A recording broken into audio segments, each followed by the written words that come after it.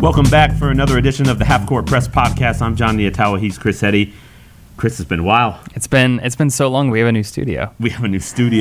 I got a new phone. You did? I got a new furnace today in my house. All right. There's a lot of new things. There's a lot has happened. Right. I don't know anything new on your end. Like, no. I grew a beard.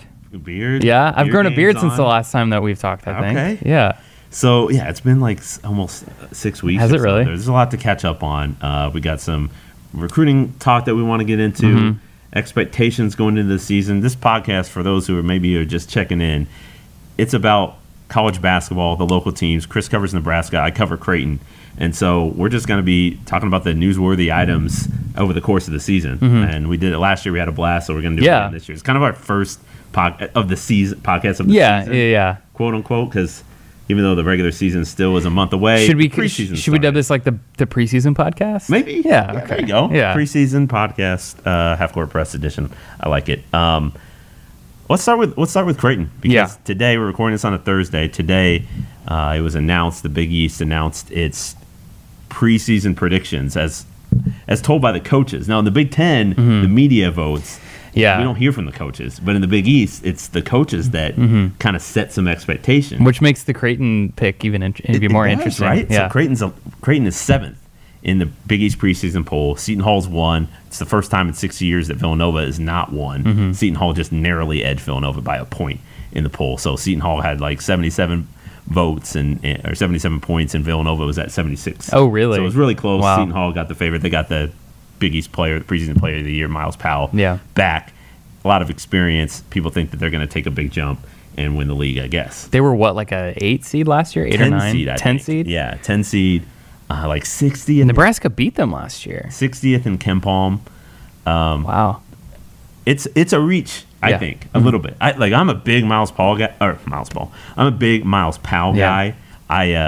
Last year I was voting for the AP All-American teams. I had him a second team All-American. I thought he was the best player in the league. Made some big time shots. He will carry that team, no doubt. But to take that type of jump, I'm not sure. It's like a Kemba Walker UConn pick. It's basically like we're just going to betting on the star. Yeah, you're betting on the Big East star that's going to just carry you. Maybe that is where the hesitancy lies with Creighton, because while Tyshawn Alexander is a first team All Big East player, he doesn't necessarily possess that same kind of star power that Miles Powell or Marcus Howard would at Marquette, because first off, he's a junior, and last year there were some ups and downs for him as a sophomore, for the first time carrying the load, stepping into that go-to role as the man for the Jays, and there were some good moments, and then some not so good moments for him as he adjusted to that role. But to me, I was a little bit. I would say I was a little surprised, but then again, it does seem like year after year the coaches underestimate Creighton a little bit. Sure. The Jays, since they've joined the Big East, have either matched or exceeded where the coaches have picked them in the preseason poll. Last year they were picked 9th, and they finished in a tie for 3rd. The year before that they were picked 5th, and they finished in the tie for 3rd. I think the year before that they finished 3rd, and they were tied for 3rd. It's just like Doug McDermott senior year they were picked 3rd, they finished 2nd. They always the Jays just tend to. They're not overachieving, and I think in large part, some years fans would argue they have underachieved. Sure, but they've certainly overachieved in respect to what the coaches have predicted, which is weird. So I was going to say, where would you put Creighton, and why do you think they weren't where you would maybe think they were? So I had them at 4 or 5. I'm not quite sure how it's sorted. It's the league this year. I got Seton Hall and Villanova at the top. I would say Nova ahead of Seton Hall, but they're 1-2. A little bit of a gap, and then you got 5 teams in my mind: Creighton, Xavier, Providence, Georgetown, Marquette. For the most part, those teams return a lot. Marquette maybe is a little bit of the outlier, but they have Marcus Howard. But for the most part, those teams return a lot, and maybe didn't meet the end goal that they wanted to a year ago, which was make the NCAA tournament, but they have potential. And let's see, Xavier, Providence, Georgetown, Creighton, those were all NIT teams.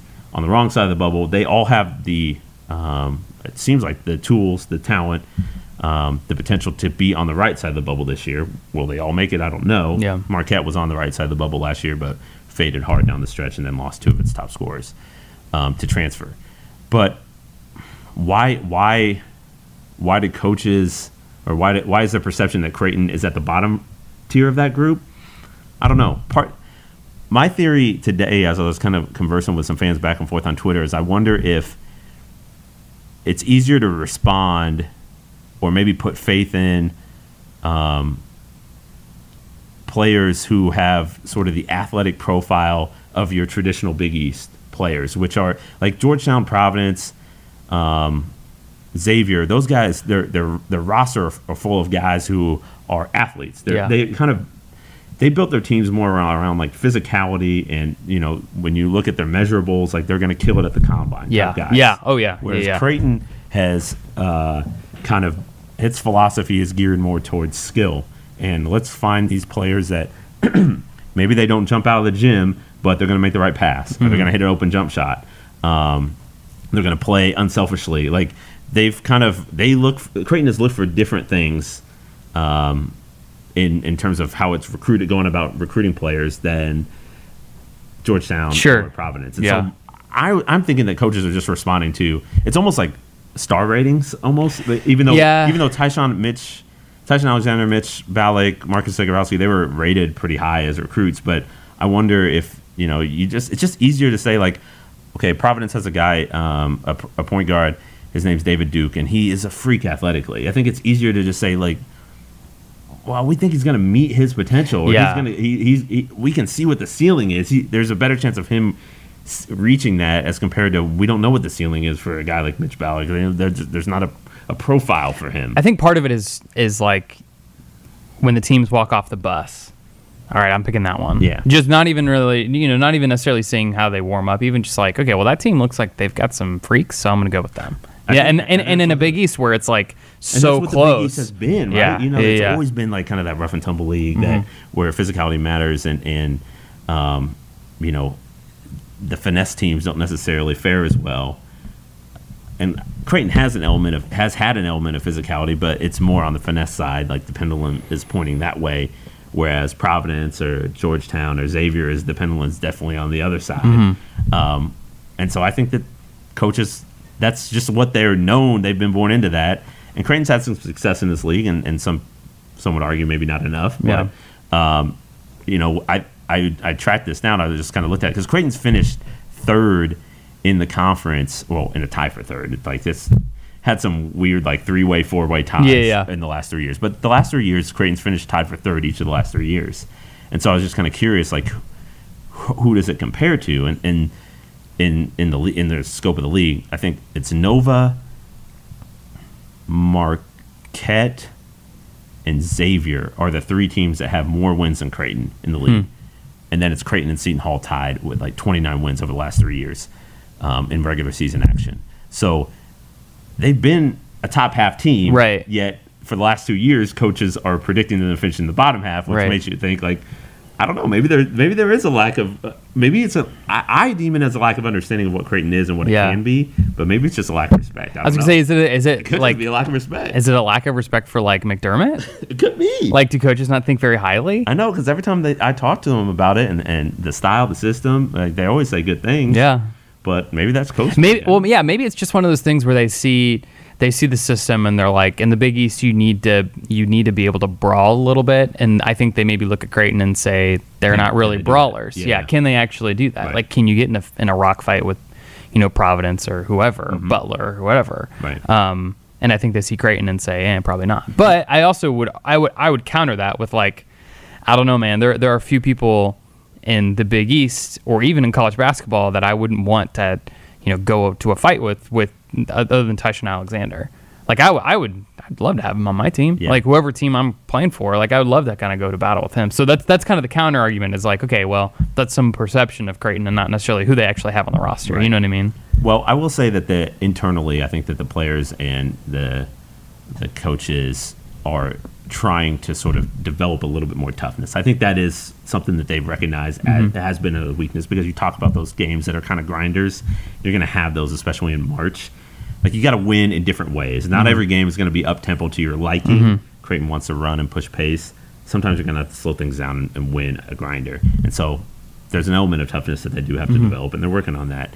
But it's interesting because when we talk about, like, the profile of the league or of a league and a style. Like, I've always been of the mind that no matter what your style is, if you do it well and your deficiencies, you're able to mask them because you're so good at what you do. It doesn't matter. You can go for 80 possessions in a game and win a title, or you can go 60 possessions. Like North Carolina in 2017, right? That's when they won it. Like, they were an up-tempo team. Virginia last year, like, took the air out of the ball. Yeah. I mean, Virginia was really efficient. So was Texas Tech. And that's what I'm saying. They were good at what they did. Yeah. And so some of the weaknesses that you may point out, you couldn't exploit them because they were so good at what they do. So it was one of the things that I was thinking about with Nebraska, because they're going to push pace in a league that's not necessarily known for pushing pace, even though some teams have actually tried to change that profile, and you wrote about it. But I think that's one of the questions that faces Nebraska, and it's one of the questions that's kind of still facing Creighton. It's like, can you run in the Big East and win it? Yeah. Can you run in the Big Ten and win it? Yeah. Well, and you can have a decent amount of success. Creighton's proven that, but can you get to that point where you're actually so good that it's not? Yeah, and it's interesting because I think we're at an interesting point in college basketball right now, because I think there's some perception of, like, everybody wants to go fast, everyone wants to shoot a million threes. That's how you're going to win. And I thought about this a lot last year. I think we even talked about this a lot last year, where the counter argument to that was Virginia, Texas Tech, Auburn and Michigan State. But Auburn went fast. Yeah, Auburn. And Michigan State went pretty fast. Yeah. Texas Tech and Virginia, boy, bless those beat writers for all the 50 to 55 games that they had to. Yeah. Oh, so boring. But it's interesting because I think. So I asked that to some Big Ten coaches last year, and they looked at me like they wanted to smack me. Or excuse me, last week, because I asked some coaches, like, hey, at Big Ten Media Day, I was like, hey, Fred Hoiberg has a quick system. He wants to go fast. When he was at Iowa State, they were in the top 30 in terms of adjusted offensive tempo and like shots per possession. Length of possession. Right. They went super fast. So the question was, can that work in a historically slow Big Ten? And they all kind of paused and looked at me like, I can't believe I'm going to have to answer this stupid question again. And they basically said, we don't go slow anymore. Teams in the Big Ten don't go slow, other than maybe 2 a year. One of those being Rutgers. One of those used to be Penn State. Now it's kind of Northwestern. Well, Wisconsin's slow, right? Wisconsin is super slow too. And so it was interesting because I asked Tom Izzo that in particular, and he was like, Michigan can be slow. He was like, Michigan State was like, people get on us because we, our numbers say we go slow, but it's because you go to Rutgers and they walk the ball up, or you go to, Madison and they walk the ball up, and you're like, but so I was like, okay, all these coaches were saying we go fast, like it's quicker now. So I went into the numbers. I had a wonderful, wonderful moment of realizing that I get to hang out with Ken Pom, 2 or 3 times a week and just go through numbers, which is great. And what it showed me is, the Big 12 in the early 2010s, I think you could generally say they were a fast conference. So, Bill Self would like to go fast. Bob Huggins liked to go fast. Even, in the early 2010s and the late 2000s, like Missouri with Mike Anderson liked to go really fast, Fred Hoiberg. So there was just a lot of coaches who loved to really push the pace. And so I looked at Fred Hoiberg's final year in the Big 12, which was 2014-15. And if you averaged out the whole league, they were about 65th in terms of pace of play. They would be the 65th fastest team in college basketball if you average it out to one team. And the Big 10 last year was 64th. So essentially, it's the same type of deal. Like, teams are speeding up. Teams do like to go fast more often in this Big 10. And so that makes me wonder if, this is if you can kind of think of it as an incubator of like, okay, Fred really perfected his system in a fast conference. Can he paste that into a similar speed of a Big Ten? You know what I mean? Does that make any sense? So when I asked Fran McCaffrey about it, because he came in the early 2010s, he did it. He was like, we're just going to go fast. There was a stretch there. It was like 5 years ago where Fran and Tom Crean in Indiana were the only two schools that were really pushing. I asked Michigan State would attack in transition, but not like they weren't always pushing tempo. They weren't like, we're getting the board, we're going immediately no matter what. Iowa and Indiana, and they would like take the first shot available. Yeah. And I was like, right. About this. Right. And it didn't go super well at the beginning, and then it started to actually kind of help. And so as the conference sped up, their systems worked. Yeah. So it's going to be hard like this year with Nebraska, because I think even if they go fast, that doesn't mean they're going to be efficient. That doesn't necessarily mean that because they don't really have the pieces. Yeah, but still, it's always this is like it's like I always feel like I have to make this point when people are critical of the style that you choose to play, because you're always going to have weaknesses. Like there's no, unless you're going to fill your teams with first or lottery picks. Like, okay, then it's harder to find weaknesses. But let's be realistic about the programs that we covered. That's not happening. Right. So. If you play up and down tempo, like you're gonna have more. You're gonna favor speed, and you're gonna want to have guys that can shoot. Ideally you'll take care of the ball, but that means that you may not rebound well. You may not have a ton of size inside. Like if you do get stuck in a game that's kind of close and the pace is slowed down, maybe you feel a little bit uncomfortable there. But you kind of have to decide. You have to decide who you're going to be. Like I think, and then just like nail exactly. Yeah. And I think with both Nebraska and Creighton now, and Greg and Fred come from somewhat similar systems, but I think in general, and I really don't mean this as a slight to either program, I think the way to success for Nebraska and Creighton is to play like you're a mid-major team, and to play like you're a Davidson playing Kansas or North Carolina in the Big Ten or in the NCAA tournament, where you're going to be smaller most of the time than your prospective Big East or Big Ten foes. Most of the time, you are going to have all these disadvantages recruiting wise. You just a lot of things in the conference that are going against you. But if you can recruit shooters and speed, boy, that's hard to stop. That's why we see so many upsets, I think, when you have a team like Vermont or Richmond or just all these smaller schools that when they get to the NCAA tournament, they can take down these giant teams that when you are filling out your bracket, you're like, wow, they're 30-5. Oh, wow, they shoot all these three. Like, that's, in my opinion, the way that Fred Hoiberg, Greg McDermott, that they find success in these conferences where I think they have so many other disadvantages. Do you think do you agree with that at all? No, I agree. Yeah. Yeah. I think that's a fair assessment. The thing about it is it's not that it's kind of becoming almost commonplace now though. More and more teams want to play fast and more teams want to shoot threes. Mm-hmm. And so you have to be even better. Yeah, well, you have to be like elite at what you do. So like when Creighton last year, no, Creighton did not push tempo, but 2 years ago it was second in the country in terms of average length of possession. Was it really? Among high major teams. Oh, okay. I took out like the mid majors who don't play anybody. So when I just looked at high major teams, average length of possession, Creighton was second 2 years ago. 3 years ago, it was second.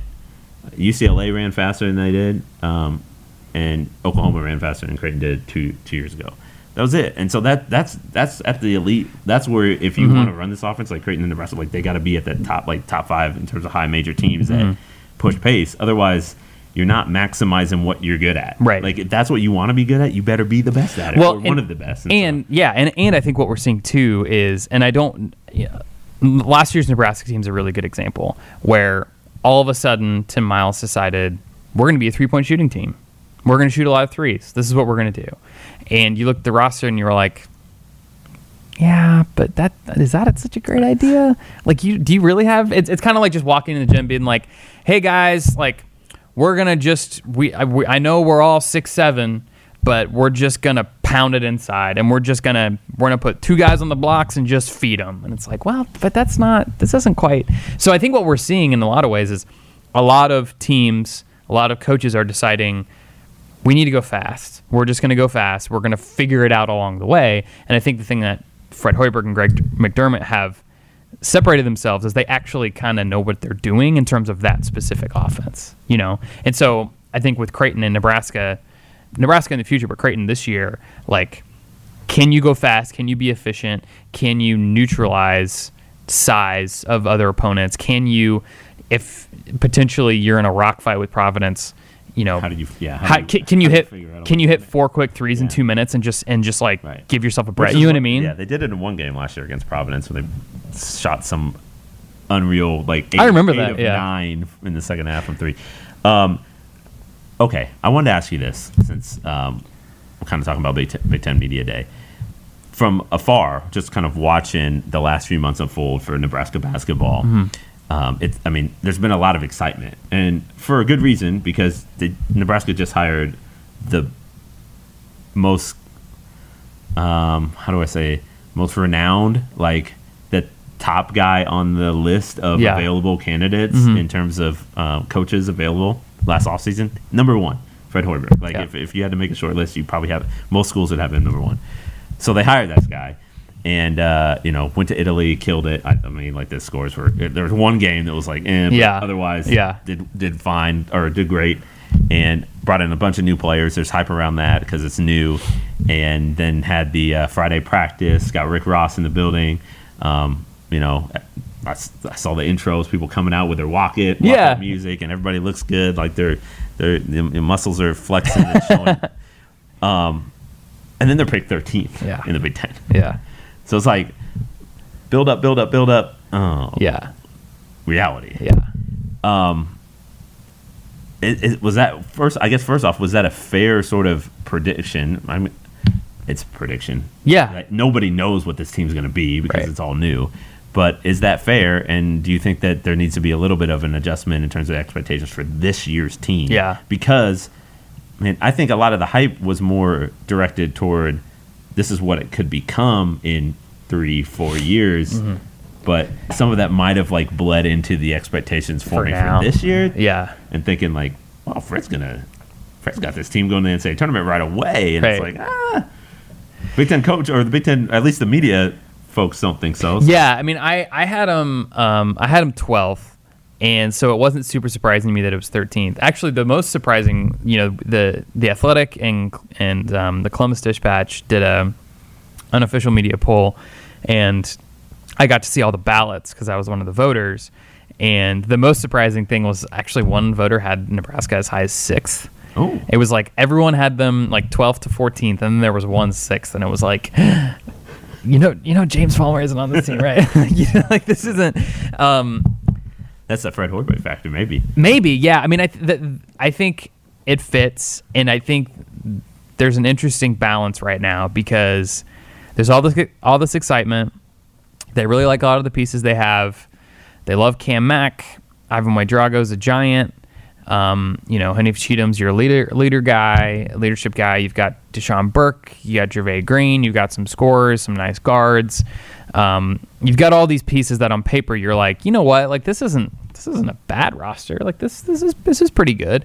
But we have every time that the media has been able to talk to Fred in a press conference or whenever, he has been very bullish and very pragmatic and very honest of just like, we're not there yet. I've been surprised by that, by the way. He to the point where they had the first time we talked to him this quote unquote season when they opened up practice, they had practice, and then we talked to him on that Monday.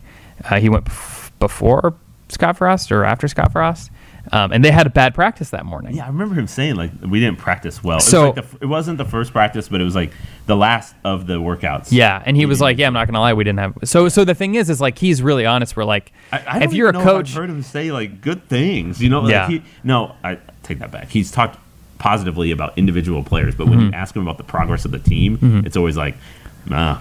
Right, and which is so refreshing because I currently cover a football team that loves to tell me how good that they are and how much they've improved, and then they have to come back against Illinois, and they, just things on the like the football coaches love to tell you how great things are going. But and with Frost, with Fred, like he has a vision. He knows what's going on, but he almost talks to you like he's a tortured scientist trying to invent something, where he's like, yeah, like I see it, but like it's not quite there. Like I asked him at Big Ten Media Day, almost this exact thing we were talking about. I was like, there's been a lot of pomp and circumstance around your hiring and all these players.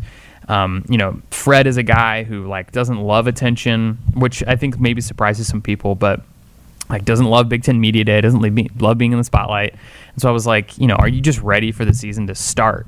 And he was like, no, because we're not ready. He's like, we need 3 weeks of like hard work because we're just not there yet. So from talking to him, you talk to him and then you see 13th and you're like, well, yeah. But I think it's this weird balance you have to kind of play with, because, last year was so exciting. There was so much put on it. It was like now or never. Tim Miles, like they've got all this talent, the best talent they've had in like a decade. There's all this excitement, and then there's failure.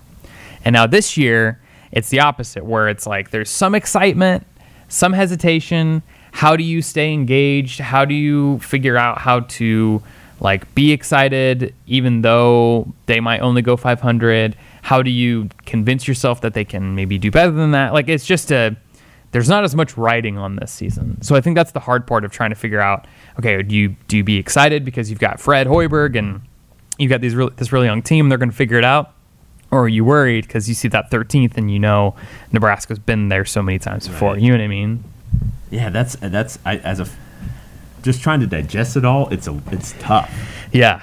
Because you're trying to, like, it's kind of what we're saying, you're trying to balance the potential of the program and the hype. I mean, on one hand, you hear Fred Hoiberg say, Cam Mack, I mean, I've never coached a guy like this before. Right. And then on the other hand, it's like, but our team is garbage. Right? Yeah. It's like, and I think some of it is just kind of because there are some coaches who like they never like their team really before the season, and maybe that's it. Maybe we'll find out that like they're actually pretty good year after year after year. That's the kind of Fred style. Is like downplay. That's what Jay Wright does at Villanova. Like he's at media day today talking about like, well, I don't know how good we're gonna be. Yeah, like, all this stuff. And like, dude's got the most talent in the league. Right. And he's got an experience, but like he said it last year, it's like I don't know, like Lee Barfin. A couple guys that might be good, and we lost 4 NBA guys and they win the league. Yeah. So, Lee Barfin used to always tell this story about he knew that Nebraska football was going to be pretty good because in the preseason, Tom Osborne always be like, I think we'll be all right. I think we'll be pretty good. And Lee was like, all right, well, they're going to win the national title. Like, that was how you knew because Tom was always so, downplaying. Yeah. And so, I don't know. It's going to be really fascinating, and I don't know. I think in general, like, the thing I've been saying since day one, expectations are, like, just go 500. Like, 500 is what they did first year at Iowa State. When Fred was there, they have a really, really easy, like hilariously easy non-conference. It's very bad. And it's very bad. it's hysterical. It's classic first year. It's totally But the thing is like it's one of those things where it's like that's what you need. Like you kind of need a 30-point win over Texas A&M Corpus Christi on December 29th. Like you kind of need those things. Their NET number might be pretty good by the end of non-conference because you get all these blowouts. Dude, that's going to be the one thing is I'm not going to need to go look at quad 1, 2. Like NC State, weren't they like top 40 in the NET and they played like nobody in non-con? But I'm not going to need to check the NET rating for Nebraska every week. I mean, it's going to be Nebraska fans. You can unfollow Joe Lunardi on Twitter because like this isn't going to be one of those years. Yeah, it is a schedule. I think I've said this before. It's like Nebraska they put together a schedule that's not like you're not aiming for the NCAA tournament with that kind of schedule. Yeah, no. That's a strictly sort of let's work on us. Yeah. Let's try to build some momentum into conference play, set the foundation for what we try want and steal one on the conference. Like this year, he even said straight up, he was like, this year's about getting in the system, getting Cam Mack a year in college basketball, getting Ivan acquainted to American basketball, and then he said he sees some similarities with right now in his first year at Iowa State. His first year at Iowa State, they had 4 transfers who sat, and one of those was Royce White, and he every day in practice he would think to himself like we're gonna be really good next year. Like those 4 guys were really they were bonding, they were creating kind of a culture, they kind of understood what was going on, and I think Fred Hoiberg sees Derek Walker and Delano Banton pretty similarly. And I think he sees those two guys and says, in a year from now, we're going to really do something special. If this first year we can, if you can develop Cam Mack a year, get Ivan Ouedraogo a year in American basketball, then you're talking about a roster that's, a little bit older. Cam Mack would be a junior, JaVale Green would be a senior. You got Delano Banton, you've got Derek Walker, you've got Ivan Ouedraogo. Like you bring in a couple of freshmen. Like you can start to see like, all right, maybe next year they can win 18, 19 games. And so that, but in order to win 18, 19, go to NCAA tournament next year and like compete next year, this year you have to, set the foundation. Can't lose the team, can't have fights in practice, like can't freak out when you're, down 30 and quit. Like just kind of building a baseline of like, here's how we're going to run a program. And maybe pick up an upset or two. And maybe for whatever reason, Nebraska always beat Michigan State, like in East Lansing. They just always seem to do that. No, that might have been Tim Miles, though. I don't know. Yeah, maybe. He had a thing for Michigan State and Wisconsin. So yeah. So like while Nebraska's building and setting a foundation, Creighton is going to Creighton wants to jump out in November with a splash. Second week of the season they play at Michigan. Yeah. Like if you get that game, suddenly you may change the perception of what you are.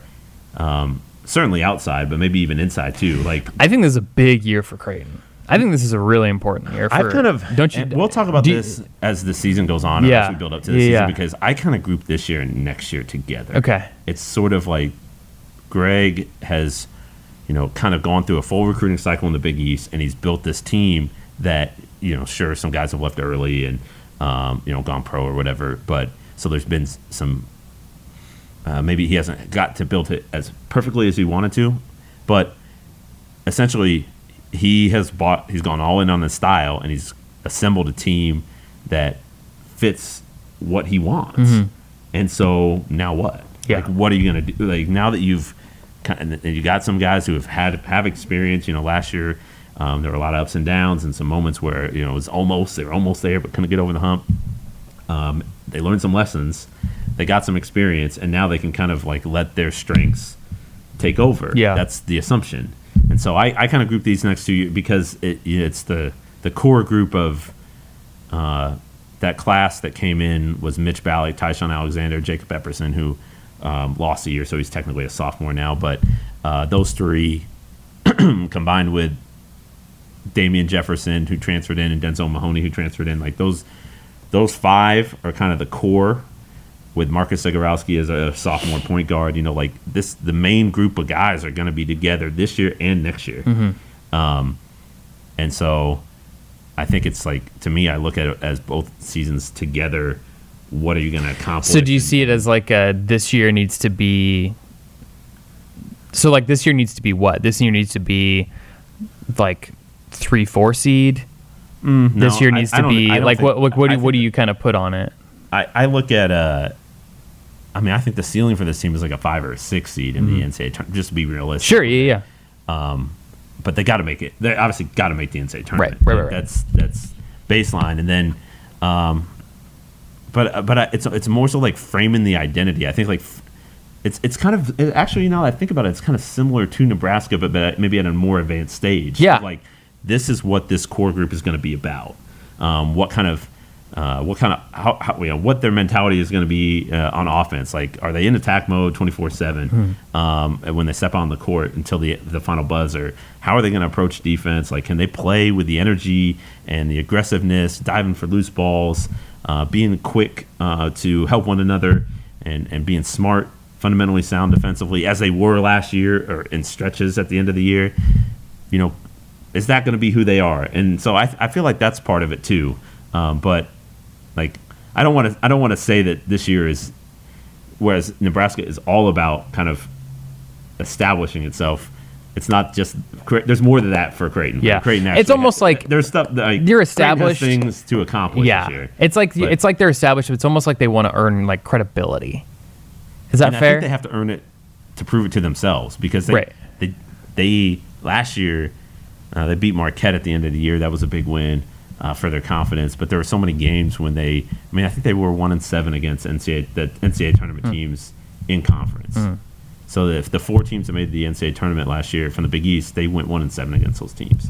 And so it's like, I think there's still an element where they have to prove to themselves that they are able to get the job done and finish against some of the better teams. So that's where I see it. Yeah. Let's end real quick with a little sort of recruiting. Oh, yeah. What we mentioned briefly the Friday night event. What do they call it? Opening night? Opening night. Is that what we call it? And then you didn't go? You didn't want to come listen to Rick Ross? I did not go. Boy, it was an event, man. I mean, his mic was bad, and then all the team went up there, and everyone left. Oh, really? I heard there's like a long break. There was a 45-minute wait, yeah. At least you didn't have acrobatic dancers on Pulse. That's probably good. Hey, what do you mean acrobatic? I need a definition there. That's what the AD said, acrobatic dancers. Boy, that's funny. They brought in recruits for that event, and then it kind of dovetailed into the Ohio State game. Yeah. Like that whole game day. Yeah. I mean, they kind of used that. The basketball team used that. I guess, is Nebraska still in the market for a 2020 guy? Will it be in the market for a transfer when the next window opens up? Yeah. Is it all about 2021? What do you see it? I think they're putting. I mean, 2020 they've got 2 guys and they like them, even though they've not seen Donovan Williams play yet because he's been hurt. But they really like Dre Davis from Indianapolis. I like Dre Davis too. He's kind of a steal. I think you did last time. Yeah, he's a steal. So, like he played. Creighton got a guy from Indianapolis, Jalen Wyndham. Yeah, and they kind of went toe to toe a little bit. Yeah. In the state tournament, and so I watched a lot of him. Yeah. As I was watching Jalen Wyndham play, and I was like, he's nice. Yeah, he's nice. I don't know if he's a shooter, Dre Davis. No, but they can figure him out. Like Fred will teach him. He's so it's interesting because they're technically full, but they're kind of dipping their toe in 2020 and kind of testing the waters and kind of seeing if there's anybody else out there that they want to bring in. I think that there's a potential that Nebraska could have an open spot. If someone transfers, or if you just never really know. Yeah. So you kind of always have to maybe over-recruit certain classes. 2021, they're kind of going all out. I mean, they want 2021 to be a defining class. And, there was some legitimate rumors that they were trying to get Jonathan Kuminga, who's the number 1 recruit in the 2021 class, in Lincoln on opening night. And there was, for a while, it looked really promising, which he would have been the highest rated recruit to visit since Jahlil Okafor actually visited Nebraska. I remember that. In 2012. And so that would have been really important and really big, but that ended up falling through. They did get Kendall Brown, who was a 5-star, but he was an unofficial visit, and that's kind of they're trying to build a relationship with Sunset Christian down in Wichita. Yeah, because he's at that academy in Wichita. Yep, and so I think he's probably a Kansas guy. He looks like a I mean he. I would be floored if he. Creighton has him on his list too. But. Yeah, I would be floored if he ended up at Nebraska or Creighton. Hardly ever does Kansas miss on kids that are like in state. I mean, you're right. They even ended up taking Connor Frankamp, who was kind of I don't even know if he was a 5-star, but he was like a local legend when I was in high school, and he was getting recruited. He would have played at a lot of different places. I mean, played 4 years, would have been a dude at a lot of different places, and ended up just going to Kansas and just being another guy. Yeah, he ended up getting in trouble and going to Wichita State. Okay. So, I mean, I think, again, 2021 is kind of the big one. Obviously, Hunter Salas is kind of really high on their list. I don't know. I think transfers are kind of their thing, and so it's one of those things where you don't really know who's going to be in the transfer portal for 2021 yet. Until it happens. Exactly, until it actually happens. And so that's where they kind of have their bread and butter. The way Creighton so we'll does see. It, and it's different. Fred Hoiberg kind of goes a little bit more, he's more aggressive in the transfer market. Creighton always reserves like 1 or 2 scholarships for it. So right now Creighton has 2 open scholarships for 2020. My assumption is that one of those will for sure be used on a transfer, and maybe another one will too. Maybe it's a grad transfer, or maybe they have a high school guy. Like they had a kid on campus, Kerwin Walton, who's a 2020 kid from Minnesota, who they've recruited for a long time. Yeah, but he blew up. Like he had a game where he hit like 10 or 11 threes. Oh, really? In the AAU game, with the Adidas championships, and so. Everyone's after him now. Like sure. Kansas, Arizona, he's going to take an official visit to UNC. Oh, really? He visited Iowa State, like all the local schools were in on him, but now it's like, I don't know, everybody's after him. So. Well, and it's one of those things too where it's interesting. Nebraska's recruiting a lot. So Matt Abdelmassih, who's the main recruiter, has a ton of connections literally all over the world. So it's not totally surprising that he's gotten someone like Ivan Ouedraogo to come, who was from France, or that they're offering a lot of recruits who might be in the States now, but are, they're from Africa, or they're from Europe, or they're from, they're originally from somewhere not in the United States. Yeah. And so they're offering a lot of kids 2021, 2022 that kind of have that background.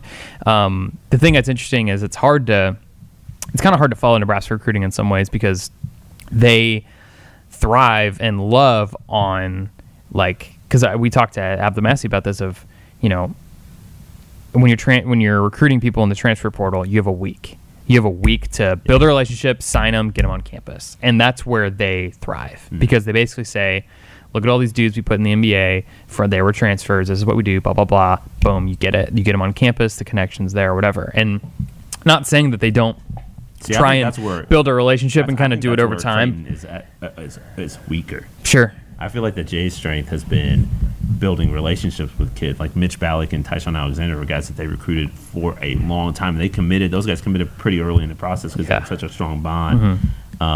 Christian Bishop, Marcus Zagorowski, even the kid they just got, Ryan Kalkbrenner. I mean, it was a shorter window to build that trust, but the Jays were on him as early as everybody else was, and I feel like they did a really good job of building a relationship. Building a relationship, I think, is really important for Creighton because it sells its culture, and it sells its development, and it's like you're going to be here. That's the thing, though. Nebraska can't recruit that yet. Yeah, Nebraska doesn't recruit that. Yeah, they can't say, hey, you're going to come in as a freshman, this is what you're going to be as a senior. It's like, hey, we're a depot for you to blow up and go to the NBA. Yeah. Like, that's what we're going to do. And that's why I think they're going to have success recruiting transfers.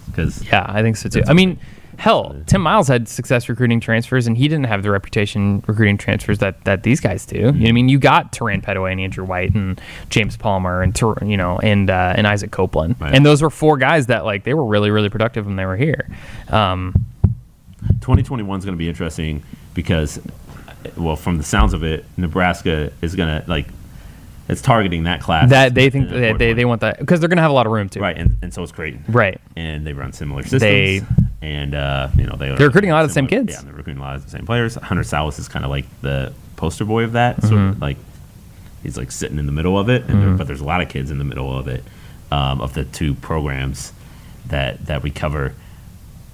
And I think it's going to be very interesting. Yeah, and I think we talked about this. We need to get Mike in here to talk about all these local kids too. Yeah, because Creighton just missed on a couple of local kids, but right. Well, I guess theoretically Nebraska did too because they had some offers for some. Yeah, because Max Morrell, 2020 kid from Millard North, had a Creighton offer and a Nebraska offer. I believe. Yeah, I mean, but that was always. I mean, the kid took an unofficial visit to like Columbia. And when you see that, you're like, oh, he's super smart, and he's going to go to where he went, which was Stanford. He made a choice that obviously fits within completely. What he wants. Yeah. But Creighton wanted him. Yeah. And Creighton has a good academic institution, too. Sure. It lost to Stanford for Max. And Chucky Hepburn, 2021 guy, point guard, who I think also made a good decision for him. Like, Wisconsin sold him on Jordan Taylor. You could be this guy. This is the model of who we think you can become. And I'm like, that fits Chucky perfectly. Oh, dude, I told Sauter once he got that Wisconsin offer, I was like, that kid was made to go to Wisconsin. Like, he just looks and like the plays like a Wisconsin point guard. I was thinking Wisconsin, maybe K-State. He could work in well there. Anyway, yeah. Anyway, so he's going to Wisconsin, and Creighton wanted him too. Like, Creighton recruited him and thought that he could be a good fit. I mean, his personality, I think, would be. It's interesting just watching Creighton's guys practice. A guy like Sharif Mitchell, he's a local kid who's always wanted to play at Creighton, and he comes into the gym, and like the attitude that and it's maybe just because of the way he's wired, and it partly kind of is, but like there's just something about the local players that the passion, the desire that they play for or play with, you notice something different about it. Like, I noticed something different about Kyrie. Maybe there's just this pride about it. Like, I'm playing in my hometown. Like, I don't want to let people down. Like, I want to have success for myself, obviously, as an individual, but I want this team to do well too. I want to be sort of the engine that kind of stirs it. And so I think Chucky would have fit in well that manner. But that's what in some ways Hunter Salas is, I think, of all the recruits in Omaha, has the highest ceiling. Would you agree with that? Oh yeah. That's what the recruiting analysts say. Right. Yeah. And so the interesting thing with Hunter is I think he fits well at Creighton. I think he fits well at Nebraska. He's an Omaha kid, but he also has ties to not just Omaha. So he has that idea of like, he's been around Creighton basketball a lot more. He's been around Nebraska. And so Creighton can recruit hometown, this and that, and Nebraska kind of can't. But, Nebraska can recruit, NBA, and I don't know. It's just his recruitment's really interesting to me because he's has a really high ceiling, and he's getting recruited by like UConn. I was gonna say and Iowa State. He could just totally do both of them. You talked about fit with Hunter. It's like I think he can fit pretty much anywhere. Yeah, that's true. Yeah. The potential is endless. All right, this was the first podcast of the season, technically. Yeah. Boy, I feel like we could have gone for another hour too. No doubt. Yeah. There's so much to get to, but that's good because next time we meet and sit down and chat, we'll have plenty to talk about, even though there aren't any games. Oh yeah. The preseason camp. There's plenty. Yeah, I was thinking. Yeah, there's plenty of time. Like, there's plenty to talk about from now until. So, is Creighton doing a secret scrimmage? Yeah, they got Missouri. When is that? End of October. Okay. 26th? 26th. That's what. So Nebraska's doing Wichita State. Okay. Which I wonder if like Greg Marshall's wife will be there, and like so there will be a crowd, and like they'll have to deal with. Rules allow for it, but maybe not. That she could be pretty intimidating, I think. So we can we got talk about making some predictions. I think. Some predictions, team specific, league specific, maybe national too. We got plenty more to get to, and then we'll break down a little bit more about just what we see with the roster, what roles are going to be filled by who's starting, who's coming off the bench, what the rotation might look like. I mean, there's so much time between now and the start of the season. We have plenty more to get to. So if you haven't subscribed yet, do it. Yeah, tell people about it. Tell your friends. Yeah, and pick up a copy of the paper and check out our work because obviously we're going to be writing. A ton about basketball between now and then. I think it's 6 weeks until Nebraska Creighton, isn't it? Yeah, who you got today? I got Creighton today. So do I. I just watched them do just a short scrimmage. They did 3 controlled scrimmages at the end of a practice. I think it was Tuesday. And the last one, the first 2, they were mixing and matching. So it was like, 2 stars on one side, 2 sides. The last one, they put their whole top 5 together, and it looked really smooth. Yeah. Like, Davion Mintz had a dime look-ahead pass to Christian Bishop. Davion Mintz hit Damian Jefferson for the one more pass in the corner. Mitch Balak drained a 3 that Marcus Zagorowski set up. There was I think Mitch worked around a ball screen and set something up for a big. I mean, it was like, oh, that could be what it is. And it doesn't always look that smooth. Right, but when it does, because that was earlier, those 2 scrimmages before that, it was like turnover, bad shot. But like that continuity piece of it, like there is certainly something to be said about a group knowing how to play and who does what well and who's going to be where. Yeah. And them knowing that. Yeah. Them knowing where everybody's going to be and them knowing what they do. I swear there was this one moment, and we'll end this pod after this, but like Davion Mintz was bringing the ball up the court, and he threw a pass. Like Mitch Balak was standing in the paint, and Davion threw a bounce pass, one bounce pass to the corner. It was a transition play. Yeah. So like Mitch hadn't sprinted to the corner just yet. He was underneath the basket, moving that way. But you didn't I didn't see it. A bounce pass is on its way. Mitch catches it, does a turnaround 3, and I'm just like the anticipation of knowing, he made the pass before the guy was even there, and to the spot, but he knew he was going to be there. Yeah. That type of thing is something that you can't really. I mean, Nebraska will not have that for 3 years. Nebraska, meanwhile, went 7 for 33, 34, 35 from 3-point in a very soft scrimmage. Days either, though. So it's something that But damn it, if we don't deserve a lot of threes in that game in Omaha. Right. If that's a 50 to 55 game, I might not even write a story out of protest. I would just be so mad. Right. The podcast will be 3 words. All right. We'll be back very soon. Thanks for listening.